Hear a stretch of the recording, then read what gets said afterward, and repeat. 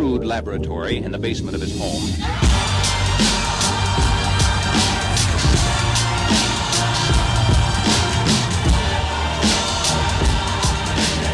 Hello everyone and welcome back to the show. Absolutely tremendous, double tremendous episode for you today.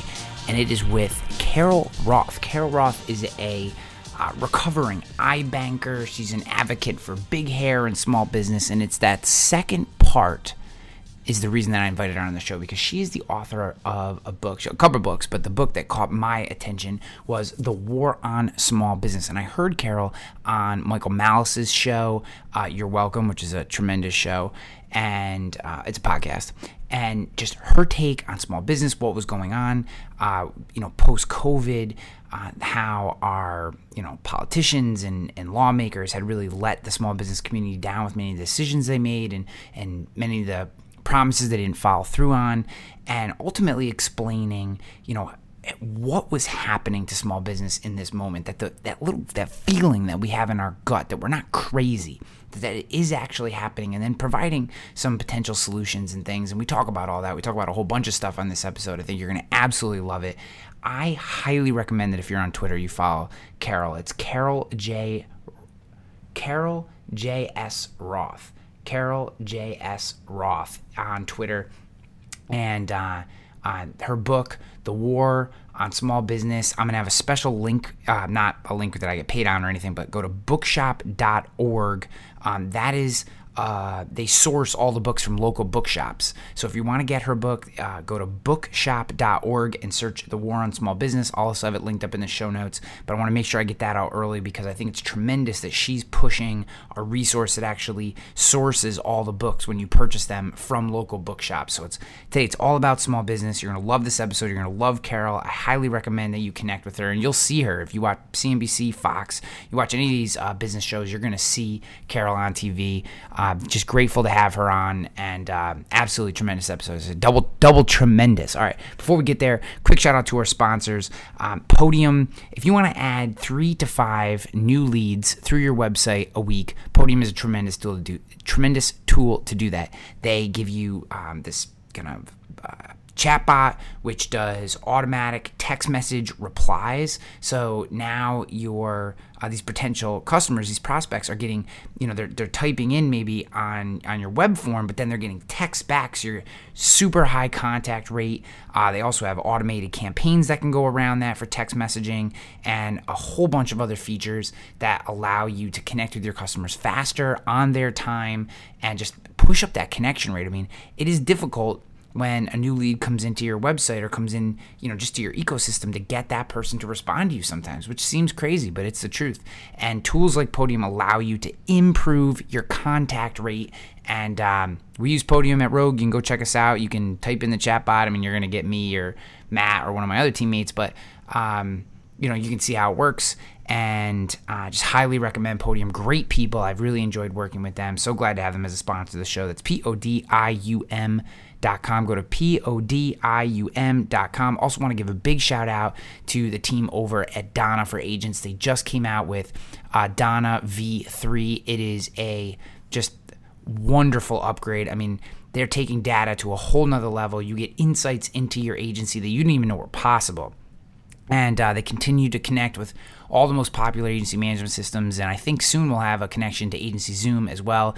And when that happens, you'll have a Triforce. You'll have, Agency Zoom connected with your Dana, connected to your agency management system, and with all 3 of those systems talking to each other, you'll have the comms, you'll have the workflows, you'll have the pipelines, both service, sales, renewal, you have all the policy management, as well as all the analytics, and you just can't beat it. Dana is a wonderful tool. I use Dana. I pay for Dana. Even though they're a sponsor, I still pay for the product because I think it is absolutely that important to our agency. We want to be out ahead of the game from a data perspective, and Dana is helping us do that. Just type into the Google machine Dana for Agents. That's Dana for Agents by Arius Analytics. Ron over at Arius from the team at Dana is just tremendous guy. He will walk you through everything, and the whole team, Anurag and the crew, just Dana is going to be a player in our space for a long time. Called it with Tarmica. I'm calling it with Dana. Get on Dana today if analytics are important to your agency. All right, with that, let's get on to Carol Roth. Hi, Carol. How are you? Hey, Ryan. How are you? I'm very well. Thanks for coming on. Yeah, my pleasure. It's been a little bit of an insane day. I think I've got 5 different media hits. Well, I'll give you just a 10-cent tour of the audience. My show hits the independent insurance industry as a whole. So everything from carriers, think the big guys, Hartford, Travelers, Liberty, executives in that space, all the way down to single person shops that just started a week ago, in West Des Moines. So, we hit across the spectrum. I'd say 80 to 90% of the people that are listening are actual small business owners serving small business owners. Okay. And when I heard your interview on Michael Malice's show, I had to reach out because it's the battle that so many of the listeners to my show, and I own an insurance agency as well. So many of them are both fighting this battle and share a lot of your viewpoints, and they're dealing with their clients who have these same situations. So it seemed like a really good fit and a story I wanted them to hear.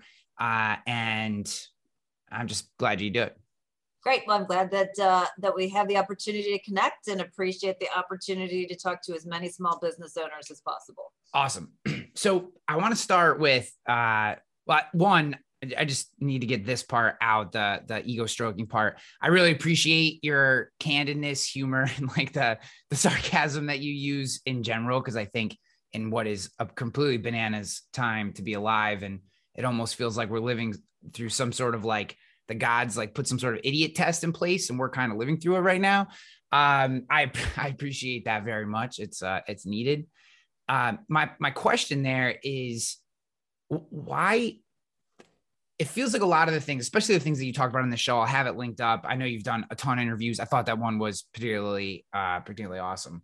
But why is this topic of kind of how beaten down small businesses have been, not just in this last iteration of it during the COVID time, which I do want to focus on, as I saw Pfizer's stock now up 20 points since the COVID vaccine released.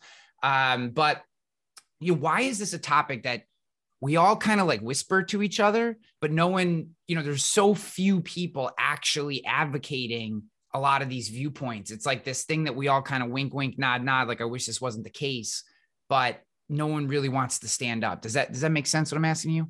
Yeah. So I think there are a number of dynamics in play, and I've been an advocate for small business for a very long time. And I think the complexity of the small business landscape, the fact that it is so big, so it is about half the economy, at least it was before COVID, GDP wise and jobs wise. And that's in the hands of a very decentralized group, 30.2 million small businesses before COVID, different geographies, different size, different focuses, anything that you can think of, different industries. And so they're all kind of lumped together in this category. But as you know, as a small business owner, you don't necessarily think of yourself even as a small business owner first. You think of yourself, as, owning an insurance agency or as an entrepreneur. It's kind of like not kind of the first place to go. So even though from an economic standpoint, policy-wise, everyone kind of gets lumped in together, it is decentralized, which is the great thing about it. Yeah. But it makes it very difficult for people to become experts on it. And that's one of the things that, as I talk to people who maybe understand like parts of the industry, it's like, okay, that may work for the ones that have employees, but what about the ones that don't have employees or the people who use contractors? And so there's just so much nuance and differential around what small business is that it becomes problematic to even become an expert in. And then, so on top of that, it goes back to kind of the bigger thesis of the book, which is this battle of decentralization versus central power. So I just told you about the half of the economy in the hands of 30.2 million small businesses. Well, the other half is in the hands of 10 to 15,000 big businesses. And they have a lot of power and they have a lot of money and they have a lot of clout. And so if you're trying to get anything done, whether it's a sponsor or a lobbyist or a campaign contribution or someone to advertise on your website, it's so much easier to go to one big company or a handful of big companies than it is to try to navigate the small business space. So whether it is that they are too small to matter, whether it is that they are too difficult to control, what makes small businesses great and the symbol of economic freedom and an opportunity for wealth creation for any American and people who flock here from, all over the globe is exactly what makes it so difficult, and why not enough people take the opportunity, I think, to speak about them. Yeah, that was one of the really interesting points that you made that I had never actually considered. And I think the way Michael had posed the question to you was, is there some sort of nefarious backing to the concept of skewing towards larger businesses? And maybe there is, maybe there isn't. But one of the points you made that I had just never wrapped my head around was that what you just said, which is it's just easier to talk to 3 companies than 30,000. You know what I mean? If you think about the insurance industry, there's a handful of mega agencies, the top 100. And then from there's this enormous gap to the 36,000 independent agencies that kind of Rogue Risk, my agency, would be part of. And it's just easier to talk to and govern the 100 than it is the 36,000. And it's not even, taking the nefarious aspect out of it, just that simple math. I had never really considered that idea before. Yeah. And I think also a lot of times we spend so much time in this country, and social media has exacerbated this, talking about intentions, when intentions don't really matter, outcomes matter. So there are a lot of people with a lot of really great intentions that have no economic experience and, end up putting ridiculous things in place that create barriers to economic benefits and wealth creation.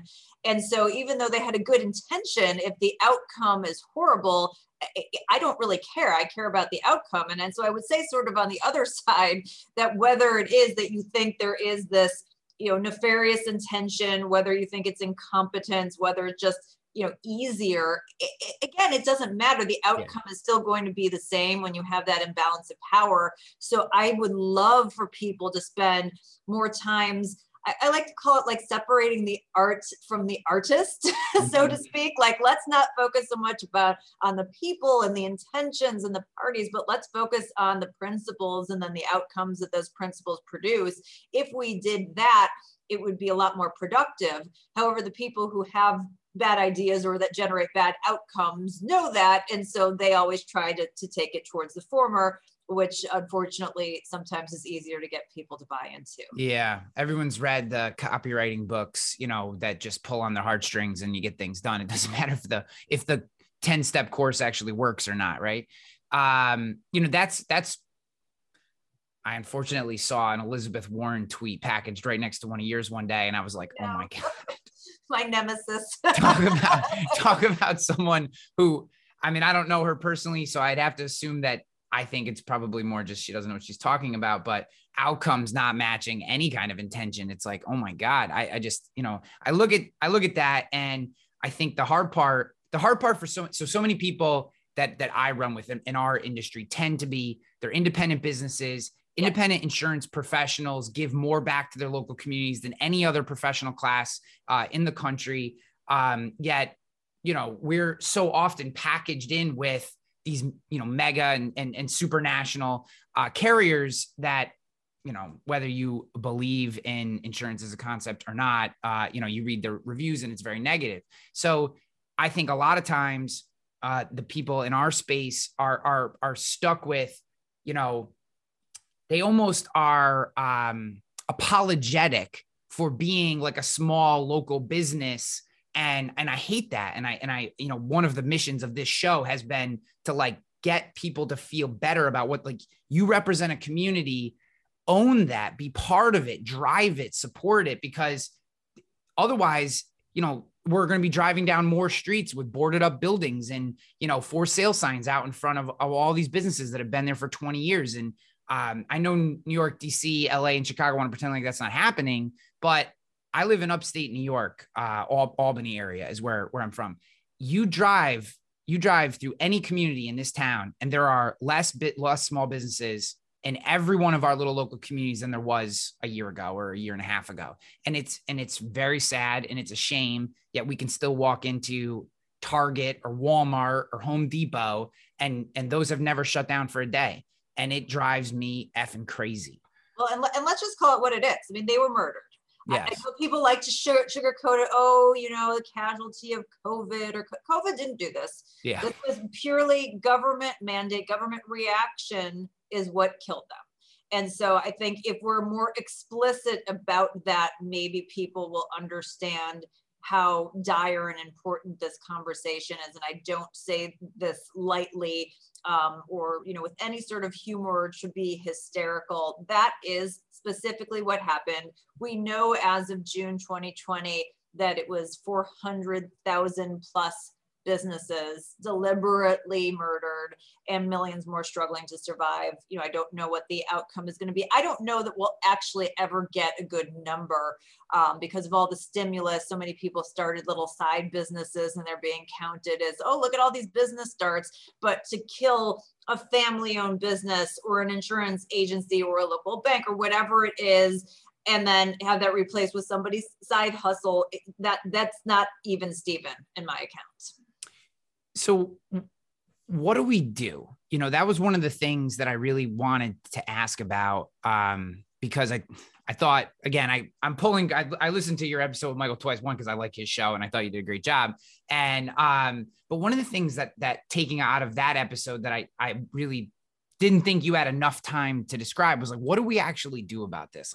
So I think 95% of the people listening would say we 100% agree. We see it both just driving down our streets and our friends. And I know for a fact, there are agencies that literally went out of business because they served small business customers. That was the whole focus of their business. And all those businesses were toast.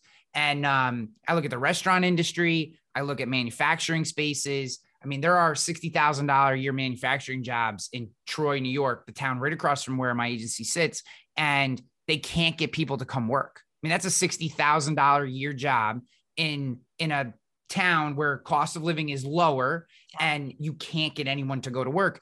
I look at this and I'm like, what can we possibly do? What is the actual, and I want to talk a little bit more about some of the things that actually happen, but what do we do? How do we attack this? So this is a challenge for me because I consider myself a problem solver, and that's where I come from. And I have some kind of macro answers and some small things and big things, but I don't have all the answers here. Yeah. I would like other people to weigh in because this is a challenging time and this is a big task. So I would say there are a few things that we can do, just on a very micro level.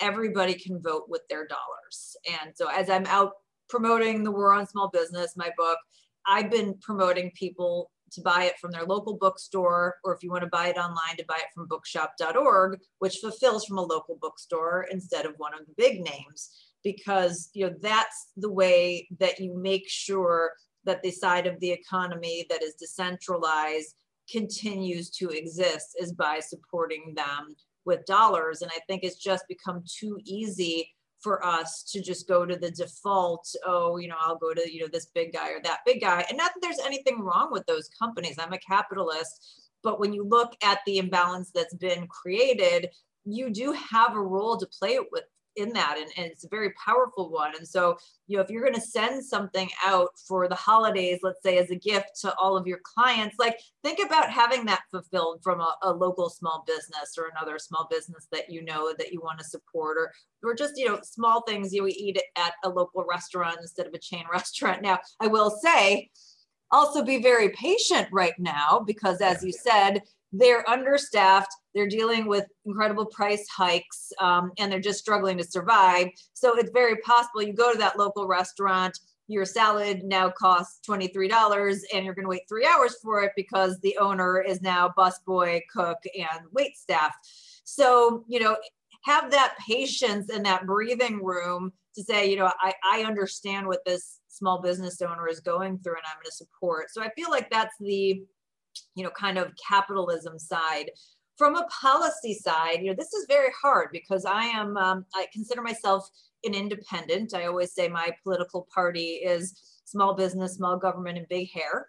So if you'd like to join, I'd be happy to have you.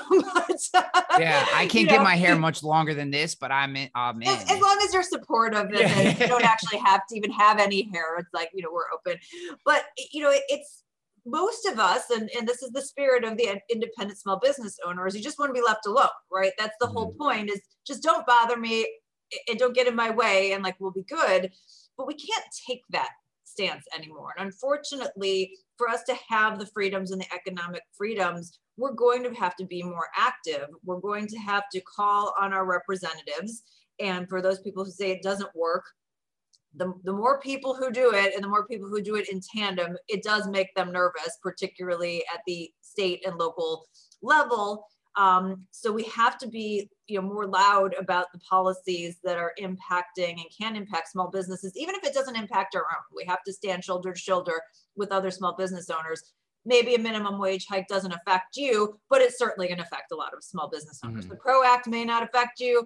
It's going to affect a lot of small business owners. You may not understand the Federal Reserve. Read my book, read chapter 5. We should all be calling to have the Federal Reserve reined in because that impacts your small business clients, whatnot. So we need to be more active about the things that are being proposed. And frankly, we need to do a better job of getting some people in there to start, tearing down this monster of government that we've created in a peaceful way, in an appropriate way. But if we keep letting the government expand at the level and the rate that it's going, it's just going to kill all economic opportunities, and you won't have that. There will be those 3 insurance agencies, and that'll be it. And there'll be Amazon, there'll be Walmart, and there'll be Target, and that's what this country is going to be. It's going to be a basically fully central planned economy, and we don't want any part of that. So I do think we need to get more active in terms of that. I mean, there's probably a convention of the states solution in there. I'm not well versed enough to know, how that all comes to be and pulling more power to the state level. But I think those are some small things that, we should all be more active in and really thinking about. And again, I'm very focused on trying to keep the conversation as we're talking to people, just try to keep it about principles. People, politics, parties, none of that matters. We need to focus on the principles if we care about the outcomes, because the reality is the situation we're in is at the fault of both parties. If you don't believe in monopolies or duopolies, the government's the biggest monopoly in the world. The Democratic and Republican Party unholy duopoly is the biggest duopoly in the world. And there are a bunch of special interests that, kind of round that out. So, if you really don't think that there should be that kind of concentration in power and believe in the ills of central planning and power consolidation are bad, and that free choice and transparency is good, then you want to be focused on ways that we can ensure that happens. Yeah, one, you said, where does this take us? It takes us to that movie Idiocracy. I don't know if you've ever seen this. That's where we're headed. Funny. That's where everyone, I love Mike Judge. And I actually have never seen Idiocracy. And I know it gets referenced on my Twitter feed at least 20 times a day. So I feel like I've got to put it in queue at some point. It will not make you smarter, but it will give you a couple cultural references that I've shown your way, because it very much feels like that's where we're going. So this is maybe a slightly off tangent in general, but, you were talking a little bit about the decentralization and what role do you think that cryptocurrency plays? Do you think it gives small businesses a chance? I'm a huge fan of it. I believe in the concept. Obviously, I have no idea who the winners and losers will be, but the idea of what is trying to happen, whether, remove the symbol or the particular token, but the concept feels like I can I can do business with the businesses that I want to do business with on our terms. And I don't have to worry about things like, you hear about, everyone with an agenda seems to talk about transitory inflation. Yet my Dunkin' Donuts in the last 2 months, last 2 years, that coffee has gone from $1.99 to $3.75 for the same large Dunkin' Donuts coffee. Right. And it's hard for me to believe that inflation doesn't exist. So do you think that could play a role for small businesses, some sort of decentralized currency? Do you think that that's part of the answer, or is that this 20-year pipe dream, which sounds nice and could be, but in any kind of real terms right now is not an actual play? So I'm fascinated by cryptocurrency. If you think about it from why so many people have bought into it initially standpoint, obviously people are concerned about what the Federal Reserve and the US government are doing in terms of monetary policy, in terms of the devaluing of the US dollar. And I think there are very good reasons, as I lay out in the book, to be concerned about that, and certainly don't like the central plan around that. Now, if you think about cryptocurrency as a currency, there are usually three components that determine a currency. One is a unit of account. We know that these currencies are not units of account. Everything is still going back to dollars, right? It's all about how much does this end up in dollars. A medium of exchange, still kind of clunky. There are some more people who are doing it, but I wouldn't say they've kind of figured that piece of it out. So it's not a great medium of exchange today, but we could see a path to maybe where it could be. And then a store of value. And the people who are big advocates of it will say, look, the value's gone through the roof. It's a great store of value, but that's actually not a good store of value. A good store of value is stable, like gold, right? Yep. Where we've got a long trajectory where we know that, we know that it retains a certain value. And yes, it goes up and it goes down, but it's not all over the place. And perhaps, again, it's nascent. So perhaps it levels off at some point in time and becomes a store of value. My concerns on that also, as we're talking about things that are, centralized, is that based on my research, it does seem like there are a handful of people who have a large stake and that really move kind of the markets and have a centralized position in terms of the crypto. So I think for it to work via its intended plan, that needs to be, the decentralized piece of it needs to also be decentralized and not be so concentrated and have so many people move it. So I think it's got some ways to go in terms of a currency. The other way to look at it is it sort of a alternative asset class? Is it almost like a collectible or art or wine? Is there some, is it, everything that we have is just a social contract that has value, right? So whether it's gold, there is some usages for gold, but it's, maybe a 10th of its overall market cap.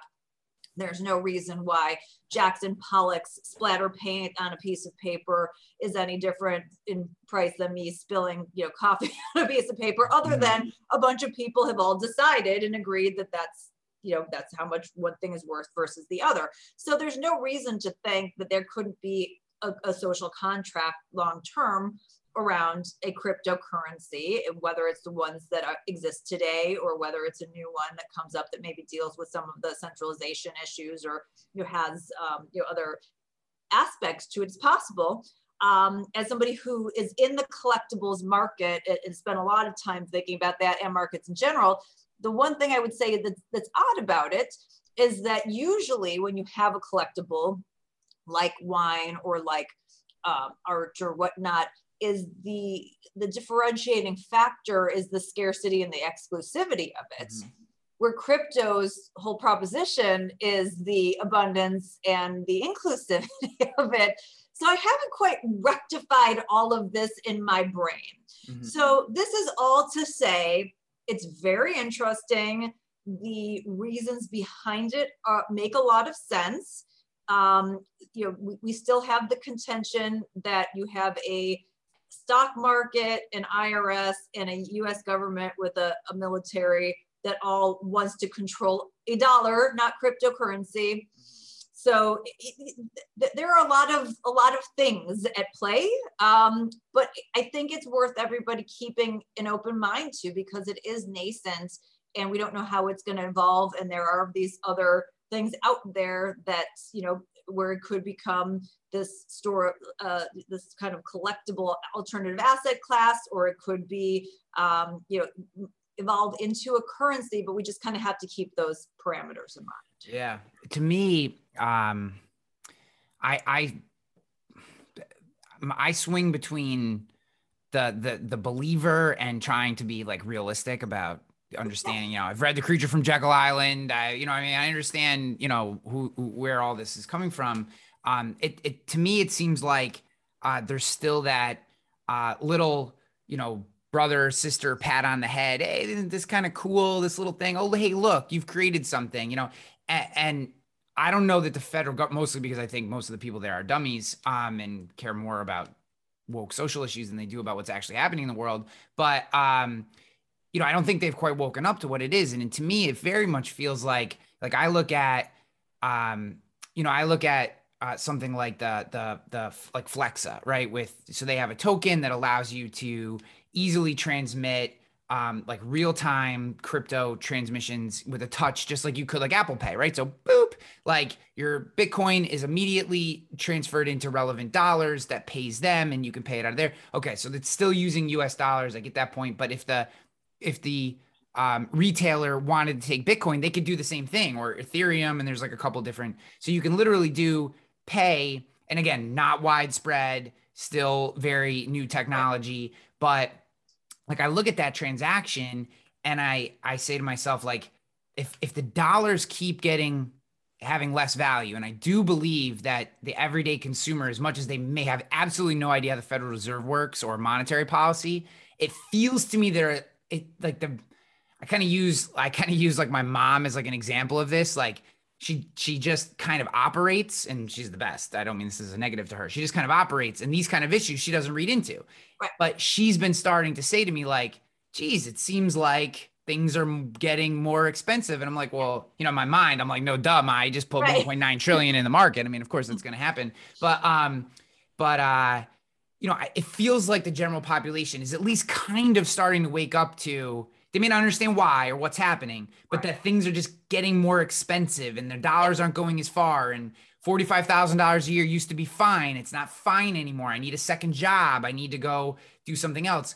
And I mean, that's why a lot of the people that I know that are in crypto is because they're like, I have no idea what's going on in the stock market. Like it just feels like a game, and this feels like there might be something here. And that's a weird thing to me, that people would be willing to put so much money, smart, regular people, into it's a freaking app on your phone for all intents and purposes. What's up, guys? Quick break here. Want to give a shout out to Nationwide Brokerage Solutions. Are you a local insurance agent struggling to find markets for your clients? Look no further than Nationwide Brokerage Solutions. With over 200 carriers, their comprehensive options give you what you need for your customers' ever-changing needs. That's your need for your customers' ever-changing needs. With NBS, you can confidently offer a wide range of options to better support your customers and grow your business. Sorry, sometimes when you're reading these things, the way the words are written don't sound as good as they probably look. Don't settle for less. Do more with NBS. For more information, go to Nationwide Brokerage Solutions. Visit nbsbrokerage.com. On the reels, guys, Rogue Risk uses Nationwide Brokerage Solutions. We've been very, very happy with them. Hanley out. I mean, human nature, right? FOMO, things go up, people want in. Yeah. That, again, not to say that it won't succeed. It very well may. It's highly speculative. It's the type of thing I tell people, my approach to it, it's kind of like entertainment and gambling money. Like if you would take, or an alternative asset in your portfolio. So if you were going to invest in a startup and willing to lose it all, if you were going to go blow some money on sneakers or a night out, if you're a gambler and you have a certain budget, like, throw that into crypto. And, just as long as you have that philosophy, this could be a huge home run or I could lose it. It's that kind of a speculative play. And we kind of talked about all the reasons why it potentially could be something, but everything is a social contract. So it all just depends on, does everybody stay in and does it become something, or are these other forces there that tear it apart and something falls and the whole thing comes apart? And we don't know. We just don't know. Yeah. And this is the last thing I'll say of this, and then I want to back into the book more and into some of the COVID stuff. But to me, the great awakener to this particular topic, to small business, into how important it is to reinvest in our communities, is inflation. That to me, I just, and again, maybe sometimes I feel over informed, and I don't mean that in like a braggy kind of way. I just mean versus the average like ignorance is bliss. Yes, like you just kind of operate, right? You just kind of go through life and you're like, oh, this thing costs this much. Okay, that's what it is today. And in my mind, I'm like, he just put 1.9 trillion in, Trump did this, the guy before this put this much. I'm like, oh my, you can't just keep doing this. Like people are like, yeah, I just put 10 billion in there. You got AOC down there, which like, oh my God. She's like, what? I think we need 10 billion.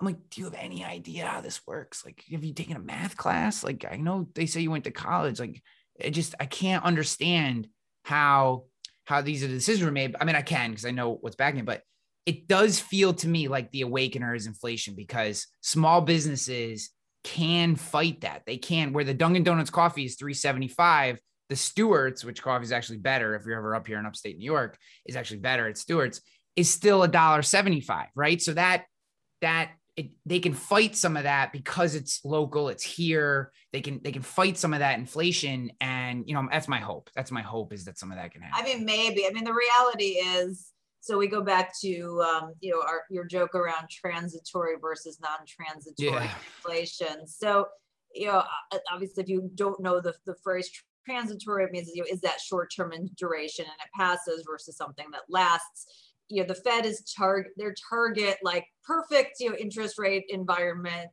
and inflation rate is 2%, right? So they want inflation to be around 2% a year. And the reality of it is that like we're nowhere near that, and they're like, oh, well, it's good, it's transitory, it's going to come back down. I think even if you can get some of the other supply chain things settled down, I mean, I know if you're shipping from overseas, shipping containers are 4 times as expensive as they were. I have clients that are dealing with this. Product availability isn't there. Obviously when you are getting it, it's higher. Like maybe some of that settles down, although we're going in the wrong direction with, stronger mask policies and all these kinds of things. That doesn't give me a lot of comfort. It's going to be solved soon. But even if that all comes back down, there's still the wage piece to this. And we have 10 million job openings in this country. And we have that because the government decided they were going to compete with businesses for labor. And they made it so attractive to stay home that when you're making that trade-off decision, even if you're not getting every dollar back, the gap is so small that you're kind of like, why am I going to do that? And then last year, they also made that money tax deductible. So you pay taxes on it, so that, change the playing field. So the reality is, if you are a business, any kind of business, small or large, you have to offer higher wages now. Some people are offering signing bonuses, whatnot. By the way, still can't find people.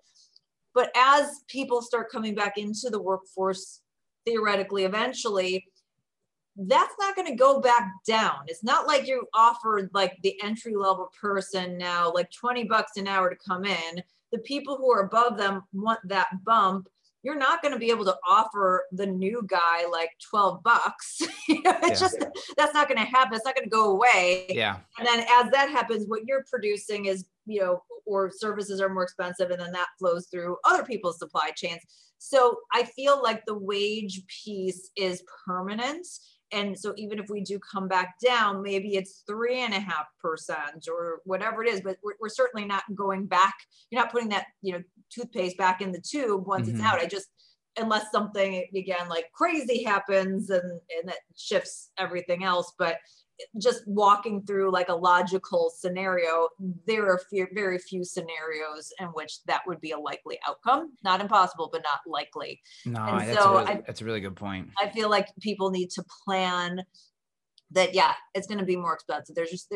There are consequences to actions, even if they take a long time.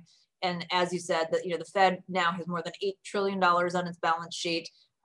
We've got, all the stimulus money. They're trying to pass more spending in the government. They just are, it looks like they'll pass that 1.2 trillion infrastructure. And then they've got a $3.5 trillion, budget thing that framework that they're putting out. So, there's going to be a lot of like spending that adds into this as well. So yeah, like the outlook, and there could be, by the way, also a bad scenario because of these new mandates, because of some of the policy decisions that does stagnate, especially the half of the economy, the small business, that we could end up with stagflation, which happened in the late 70s and the early 80s, which is basically just like it sounds. The economy stagnates, so you're not getting a lot of growth, but you still have inflation in terms of wages and prices, which is the worst case scenario because you don't even have that growth to supplement the inflation. Yeah. So for the average American, the ability to live the way that you want is becoming more difficult. Your dollar power is eroded. And in terms of investing, because the Fed has disrupted risk in the market, you have to take on more risk in order to earn a return on your investment. So it's not like you can put your money in a CD and get 2% anymore. Yep. It's like 0.01%, which means that if you're a saver or a retiree, you're now out taking risk to even try to get a couple percentage points. So it's a bad situation if you're not inside the club, which is, kind of the thesis that we're talking about. Yeah, it is, well, it's scary on so many levels. I had like 15 comments. That was such a rosy conversation. No, I think it's okay. I think that's part of why I wanted to have this conversation is I think that, so one of the beauties of the insurance industry is that we're kind of an inflation adjusted business, right? Like inflation goes up, premiums go up.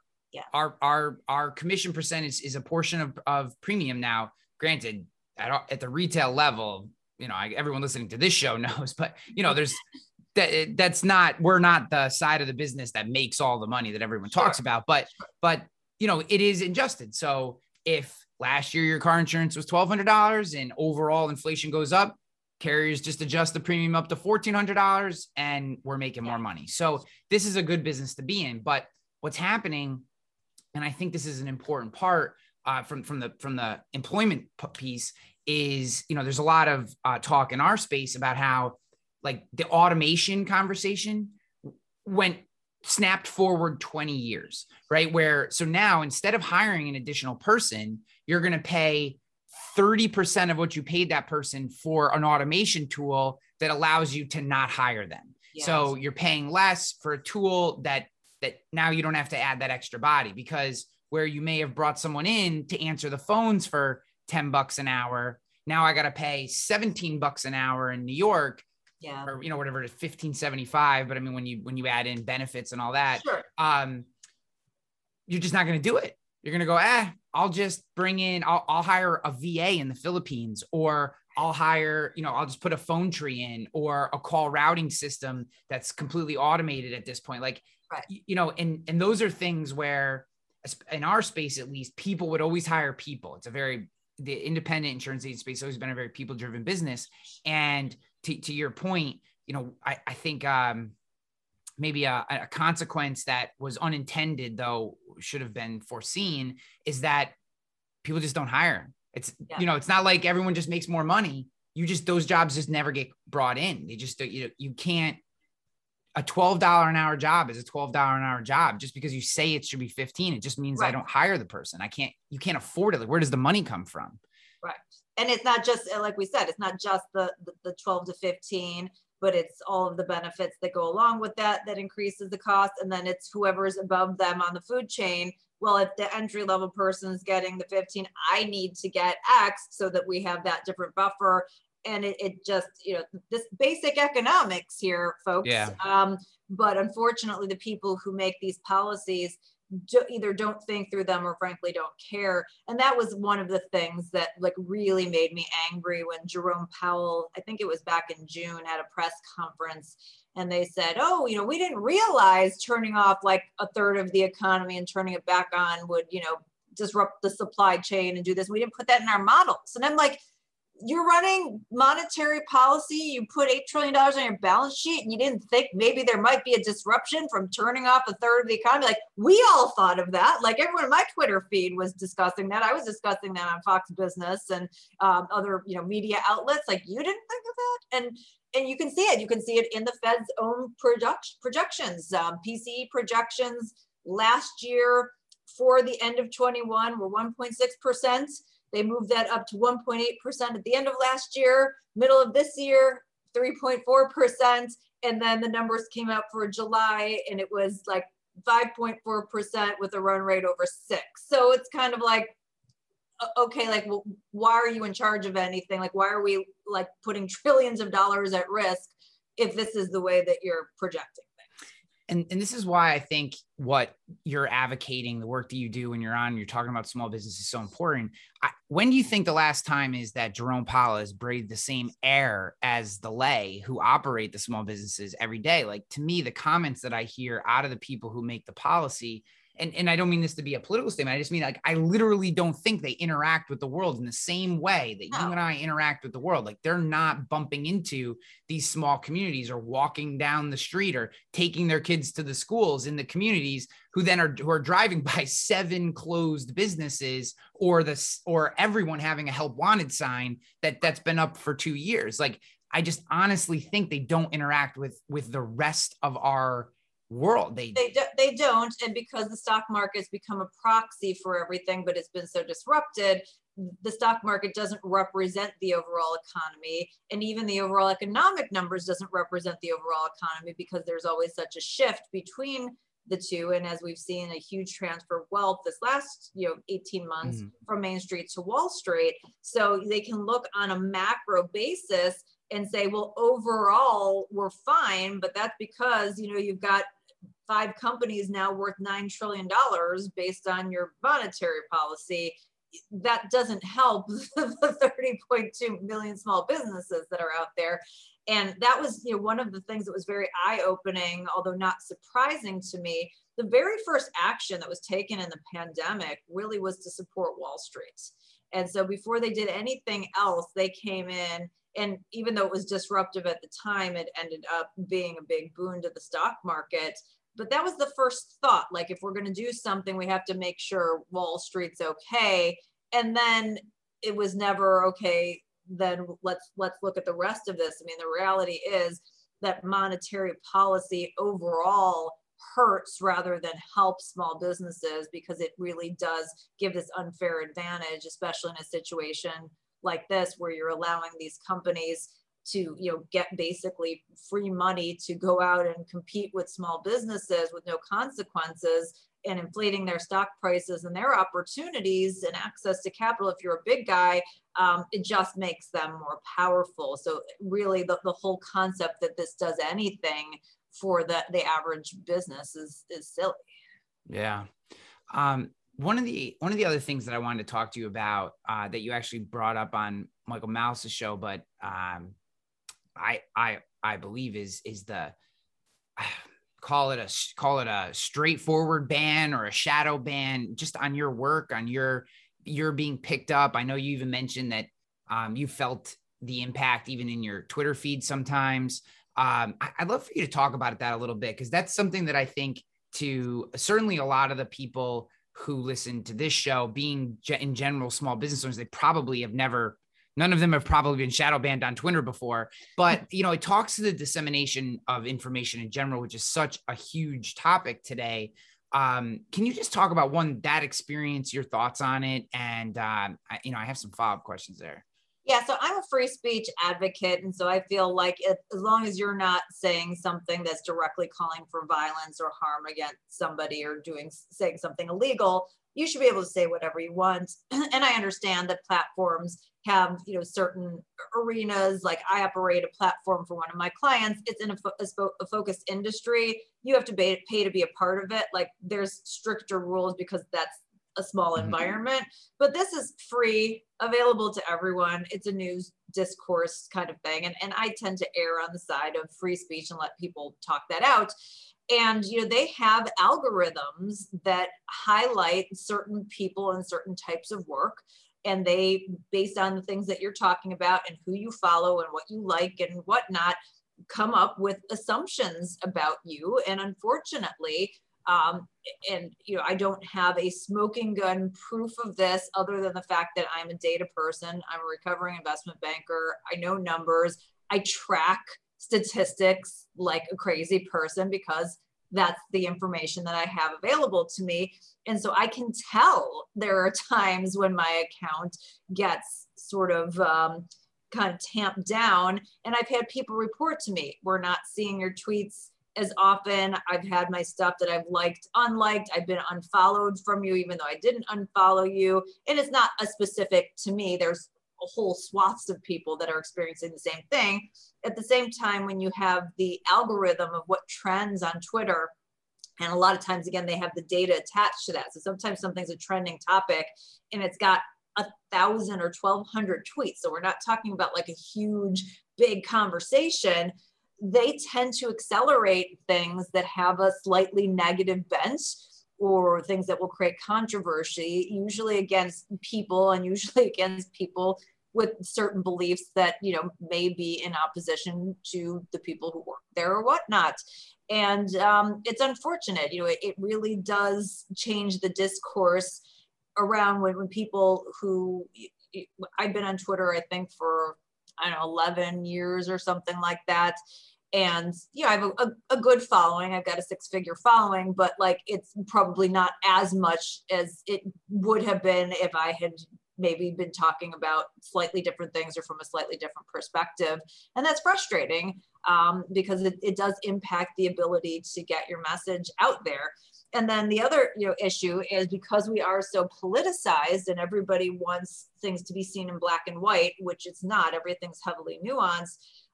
Is that a lot of the big media that I have relationships with, like places where I've appeared on regularly over the years and talked about all kinds of stupid stuff, did not pick up my book.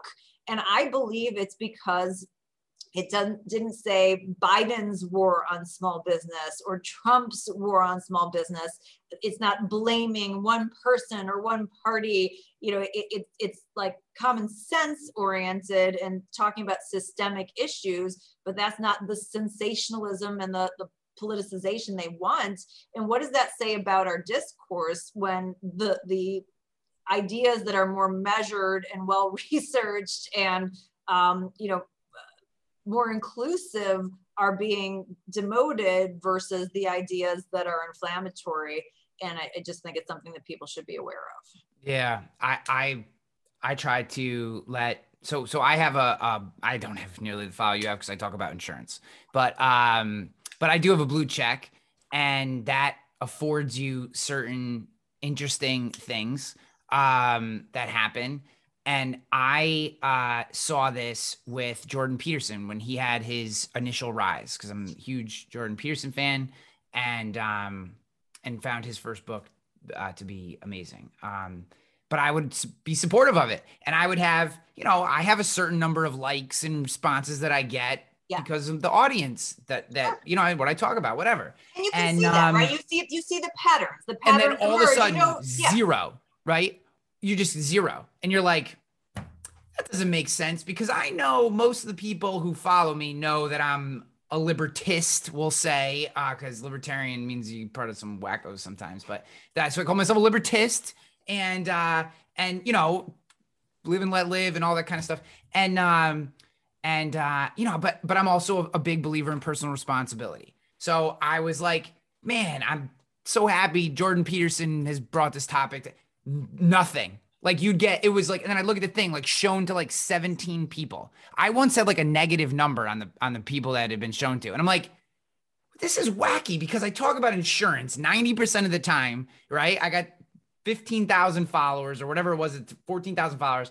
And then this tweet, because it was about, this was really during his height when he was going forward. And because I got that stupid blue check, they're like, nope, we're not showing this to anybody because he's some radical, misogynistic, whatever they thought he was.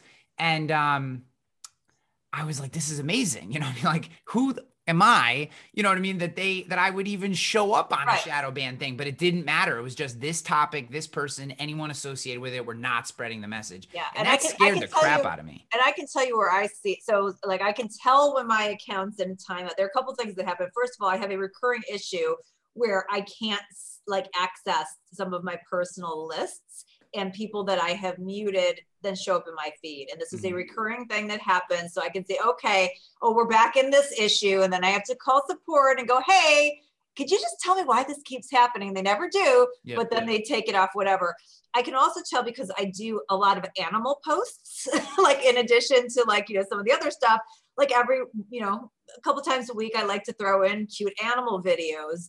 And so that's where I can really tell, like, if I'm in good with the algorithm or not, because, there's like a certain amount of engagement that you get from like the average animal post. And while not everyone or based on the time, there's a variance, but like when it goes down and I'm only getting like 100 or 200 hits on posts that we're getting like multiple thousands on a regular basis, you can go, okay, yeah, like I'm in, no pun intended, the doghouse, for some reason. And it's frustrating. And then, then you find out that the Taliban, gets a Twitter account and it's okay for them to have one. And you're like, I don't know who's making the rules here. Yeah.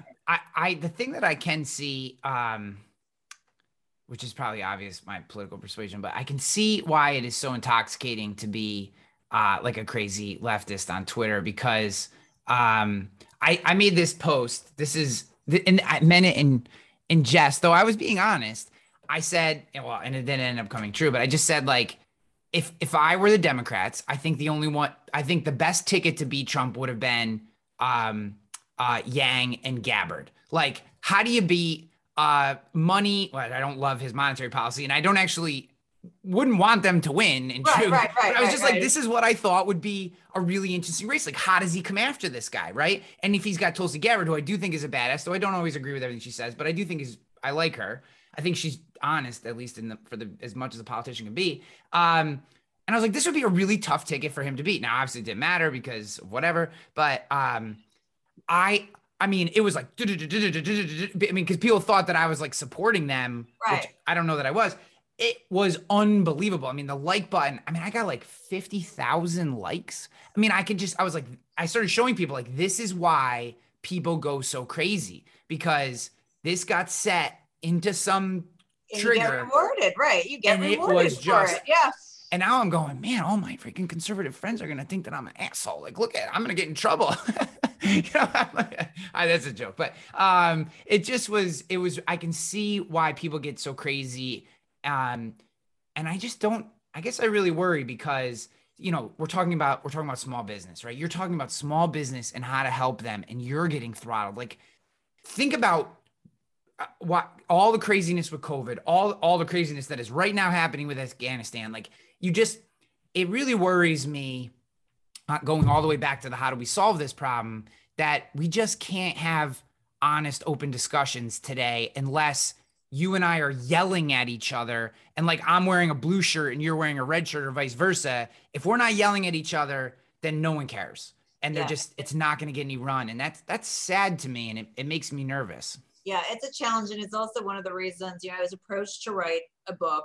I didn't know what it was going to be, but it was following the economy during COVID. And this is what came out of it. So this wasn't a thesis that I had going in. This was a redux afterwards. And by the way, I wrote 3.5 different books, and this was the one we landed on. And I'm really glad that I had that opportunity, and I hope that your audience will take the time to read and educate themselves, because the narrative's already being rewritten, and some of the sources have already been pulled. Mm-hmm. because people want to cover their tracks. I mean, granted, you can find them somewhere else right now, but eventually the chain they're going to make it harder, but the direct source, perhaps is now pulled. And so it's important to document these things as they really were, and to not let the narrative and the gaslighting happen, because there is a giant bias in terms of the reporting. And I keep seeing people say, there was no economic fallout from the shutdowns. And I'm like, tell that to hundreds of thousands of small businesses, you giant a-hole. Like, it's because, and they'll use look at the stock market, look at this, look at, people, they'll use enough things without actually addressing the issue. And so it's important for everyone to educate themselves about what happened, to educate themselves about, kind of the broader spectrum of what's happening in terms of our economic freedom, and be able to use those tools and to have something they can hold on to say, no, this is the reality of the history that happened. And, I think that for all of my faults, the one thing that I am well known for is like being very commonsensical and very accurate. Like, I think that people may not, like some of my opinions. They don't like the fact that I have a big mouth. They don't like the fact that, I have a really messed up sense of humor sometimes. How did you like that? Because I thought it was funny. Okay. Yeah. Whatever. If you don't think it was funny, go away. Yeah. But, but when it comes to my work, like, it's meticulous, and it's sourced from Washington Post, NBC News, New York Times, CNBC. So like, it's not really particularly controversial. These are the things that happen. It's important to have that history and hold on to it. So I hope everyone will take the time to do that. And by the way, to pick it up from that small business that we were talking about. And guys, we'll have the link, for the bookshop.org link in the show notes. So either go to bookshop.org and just do the search, or just hit the show notes page for this podcast episode. I highly recommend this book. Your work in general, the follow on Twitter, by the way, the flavor for Swedish Fish is just Swedish Fish. That is the flavor. Okay, what you talk to? This is specifically red Swedish fish, which is, by the way, like, if you're going to eat Swedish fish, you just eat the red ones. But I don't know why, but in the middle of the night last night, I woke up, like, I wouldn't wake, I was like, kind of like, my mind was going, and I was like, what the heck's the flavor of red Swedish fish? And you're right, Swedish it's just fish. Red. That's red. The flavor is Swedish fish. Green Swedish fish or any other Swedish fish is the color and Swedish fish, but red is just Swedish fish. Okay. And I only know this because that is my post Little League game treat for my children. So I'm a connoisseur of Swedish fish, and the red's flavor is just Swedish fish. So I have to ask you, as a connoisseur, do you eat the minis or the full size? No, the full size ones. The minis are for rookies, in my opinion. That's the rookie. That's the rookie move. Go with the big ones. The ones where you can't actually speak while you're eating, which is a great trick with kids too, because then you shove the big one in their mouth, they can't talk to you while you're driving. So it's perfect. But I love my children. So thank you so much. This has been great. I highly recommend the book. Go to bookshop.org. I also, guys, if you're on Twitter, follow Carol on Twitter. Tremendous follow. I will also have the interview that you did with Michael Malice, because that was the impetus for this. And he's a much better interview than me, and it's way more funny. But I just appreciate you. I appreciate your work. I wish you nothing but the best. And from our side here in the independent insurance space, I'm sure you just gathered a whole bunch of new fans if they weren't your fans already. Well, I appreciate you being a small business owner, a small business warrior, speaking up, and I appreciate insurance. I mean, I'm a risk-adjusted return person. I talk about this. I think it's relevant to the COVID debate, and I keep telling people all the time, risk mitigation is a strategy, risk elimination is a fantasy, which I feel like, this is what you guys live and breathe every single day. So if I can be helpful or supportive in any way, I am your fans right back. Just remember, you can't triple mask a double mask, Carol. You can't triple mask a double mask. All right, thank you so much. Okay, bye. Yes. Hey, agents, listen to this. What are we terrible at? Think of it. Really? We're terrible at training, right? We're not very good at hiring. We're not very good, terrible at firing, actually. Terrible at creating process and some workflows. Terrible at technology and implementing that technology and even knowing what type of technology we want. And the list goes on and on. Now, listen, I'm an agency owner, and you know how it is to fix a problem. The first thing you've got to do is you got to admit you have a problem. Here's what you do. Go to virtualintel.com. Check out what we do, because we do all those bad things that you can't do. Really? And you may do one or two of them well. And good for you if you can do them all. Just want you to know you're in the minority. But if you can't do any of them good, or you don't even want to do them anymore because it just takes too much mental power, then good for you for realizing that, and give us a call. I'm telling you, Virtual Intelligence, that's what we do. And where we specialize in high quality VEs, not virtual assistants. Look it up. Go to ChatGPT, put in what's the difference between a virtual assistant and a virtual employee. Enough said. I don't have enough time to go on and on about all the differences on this 60-second commercial. But you got time to search it and look at it. That's what we do. We deliver high quality VEs. We mix the technology with it. We train them on the technology, give them and the technology to you, and you're off to the races. I'm not joking with you. You can call my agency at any time, ask for Lordland, and when we do ask her, say, how fast are you able to do quotes? I've actually got a couple videos of it. That's right. We can do 5 to 10 carriers in one quote in 3 to 7 minutes. So you give me an auto quote, I can do 5 to 10 carriers in 3 to 7 minutes. How are we doing it? We're doing it through the technology of virtual intelligence. Give us a call. Check us out. You can ask for me personally. I'll do the demo for you. Who are they? CAS certified.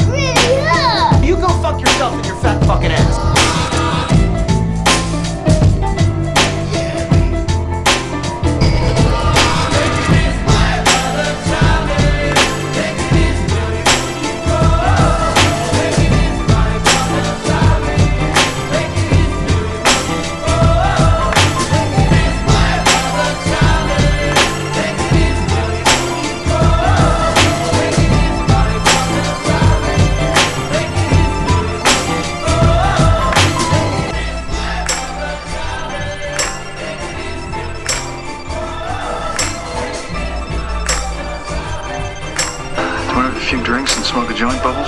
Yes.